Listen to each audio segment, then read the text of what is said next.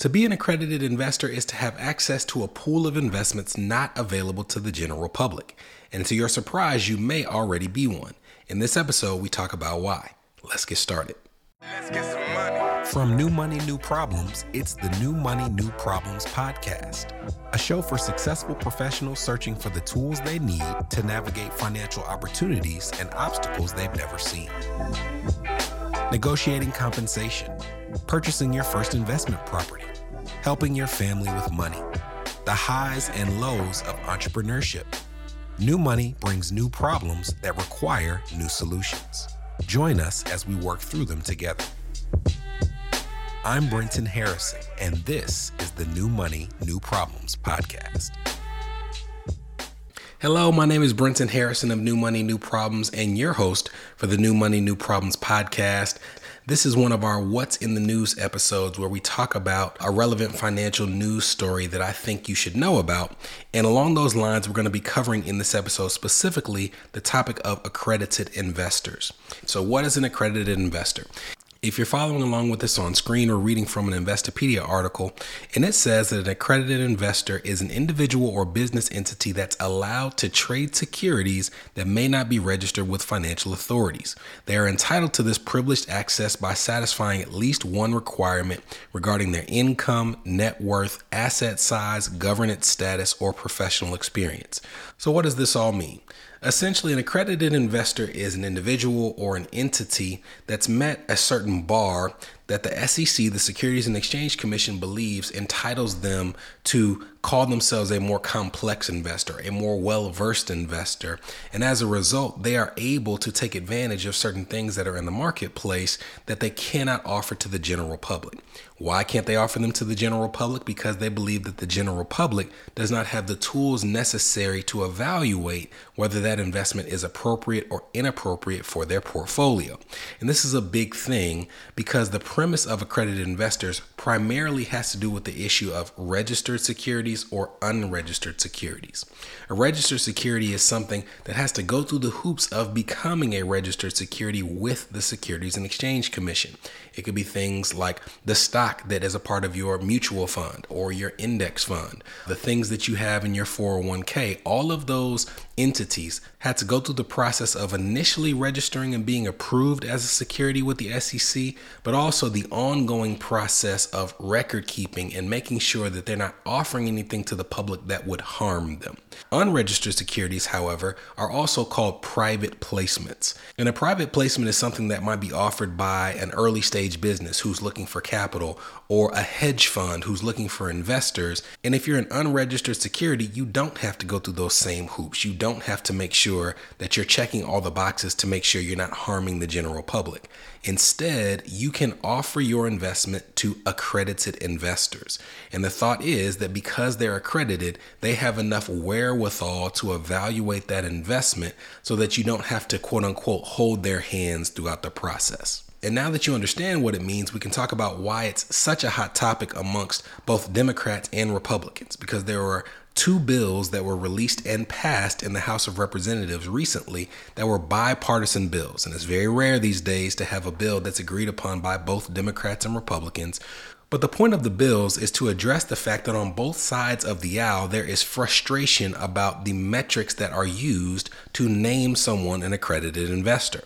There are people out there who think that the definition is too stringent, and in being too stringent, it shuts off opportunities like minority communities, like any disadvantaged community, from participating in an investment that might alter their financial life forever.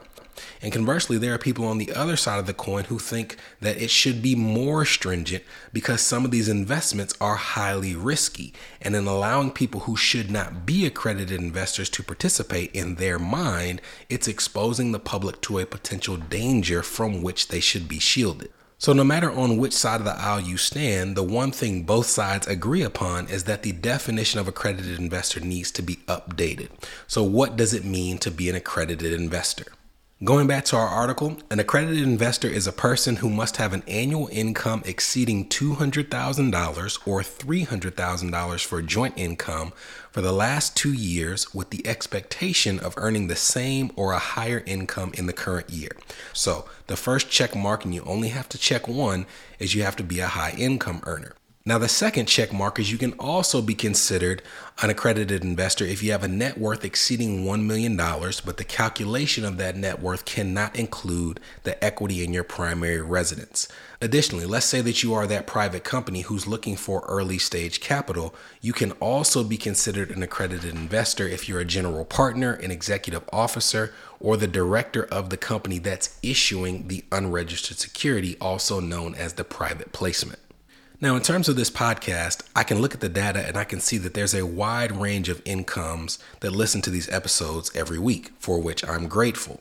But I will also say there's a significant portion of people who might be listening to these episodes who heard that income check mark and are saying, oh my goodness, I am an accredited investor. Who would have thought? Now, there's probably a much smaller amount who has a net worth of $1 million or more, excluding the equity in their home. We've talked about the fact that one of the ills that plagues first-generation high-income earners is they often have so much debt in acquiring the ability to earn that income that they earn that it's very hard to make that net worth move higher, and in many cases, you have a negative net worth. But there are plenty of people who listen to this podcast who meet that $200,000 or $300,000 check mark, and this means that you could conceivably participate in some of these private placements. Whether you should, however, is a completely different story, and after the break, we'll tell you some of the updates as it relates to the accredited investor definition and cover whether this is something that you should even be pursuing in your financial life. This is the New Money, New Problems podcast. A show for successful professionals searching for the tools they need to navigate financial opportunities and obstacles they've never seen. We'll be right back. Are you wondering what new money problems you might be overlooking in your financial life? If so, we've got great news. We've crafted the New Money, New Problems Gap Finder to identify potential weaknesses in your finances in areas ranging from budgeting, investments, insurance, and even the threat your extended family's finances could pose to your household. Please head to newmoneynewproblems.com/gapfinder to complete it today. Again, that's newmoneynewproblems.com/gapfinder to take the assessment.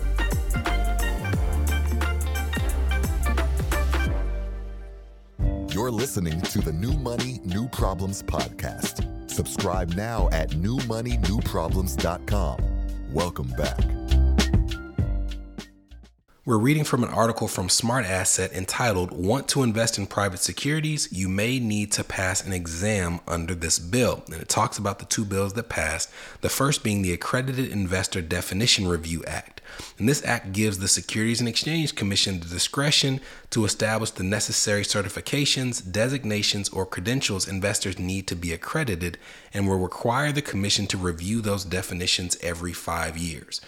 What this means is that a big push in this drive to amend the definition of accredited investor is to acknowledge the fact that there are people who may not meet the financial requirements in order to be considered accredited, but they have met the education or literacy requirements. People like myself who have securities designations or certifications related to financial literacy, they're essentially saying that regardless of these people's finances, if they have passed those tests or received those designations, they should be included. So this first act asked the SEC to come up with a list of those designations that would pass the sniff test, and they would address and review those definitions and certifications every 5 years. Now, the second act is the Fair Investment Opportunities for Professional Experts Act, and this grants accredited investor status to individuals with certain licenses or educational professional backgrounds. And the sponsor of the bill says that my legislation is about leveling the playing field. Investors should be able to support small business startups in their local community across Southwest Michigan and around the nation. And as an extension of this legislation, there was also a program called the Equal Opportunity for All Investors Act of 2023. This was sponsored by Mike Flood, a Nebraska Republican. So this bill that was passed would give the Securities and Exchange Commission 1 year following its enactment to set up an actual test that you can pass and be considered an accredited investor. It would give them 1 year to set up an exam program that, and I quote, is designed with an appropriate level of difficulty such that an individual with financial sophistication would be unlikely to fail, and includes methods that would demonstrate competency around different types of securities, private and public company disclosure requirements, corporate governance, financial statements, potential conflicts, and aspects of unregistered securities that include risks associated with limited liquidity and disclosures, among other potential pitfalls. So all these things are working together to say there are some people who have been excluded who should not have been excluded. They have met the bar of literacy that says they should be accredited. It also aims to kick some people out of the camp who have not displayed that literacy by pairing it with things like this exam. And the reason that literacy piece is so important is one of the things I think that's most common about your typical private placement investment is it's not very liquid. If you are that company who is seeking to get some capital from outside investors, they may be participating in a funding round, and all of these metrics might have to be hit for you to be able to withdraw your funds. And you could have the potential of losing your investment completely. If you're investing in a hedge fund, that hedge fund is legally allowed to have a minimum amount of time that you have to be in that fund before you can withdraw that money. And they may be able to restrict you from pulling your money out even after that time has passed. If you think that's a crazy concept, you should watch movies like The Big Short or read the book, because this happened in 2008 when it came to the housing crisis, where there were hedge fund managers who were preventing their investors from withdrawing their funds as they tried to right-size the ship. And the reason I think this is so relevant to our listeners is because even though I would love for first-time investors or disadvantaged communities to have access to some of these private placement investments, in my opinion, we often don't have some of the foundational elements in place that would say we're prepared to participate. But unfortunately, many of my clients and many people I come across are actually offered the opportunity to do so because, as we've discussed, when you are a high income earner in communities like the Black community or any community where you might be the first or one of the few to earn that type of income, there is the assumption that you have everything together financially and that you have all this money laying aside that you can afford to invest and afford to lose. So when someone is trying to start a restaurant, when someone's trying to start a tech company, when someone's trying to get $25 or $50 or $100,000 to form a commercial real estate development, they come to you and they ask you to pitch in because they assume that you have it. And I would say the overwhelming majority of the time, it's not that the opportunity may not be a great opportunity. It's that when I look at the finances of the person who's thinking about participating, there are some questions that I ask that they can't answer in the affirmative. Questions like, have you insured all the insurables? Do you have appropriate life insurance if you die? Do you have disability insurance if you are injured and unable to work?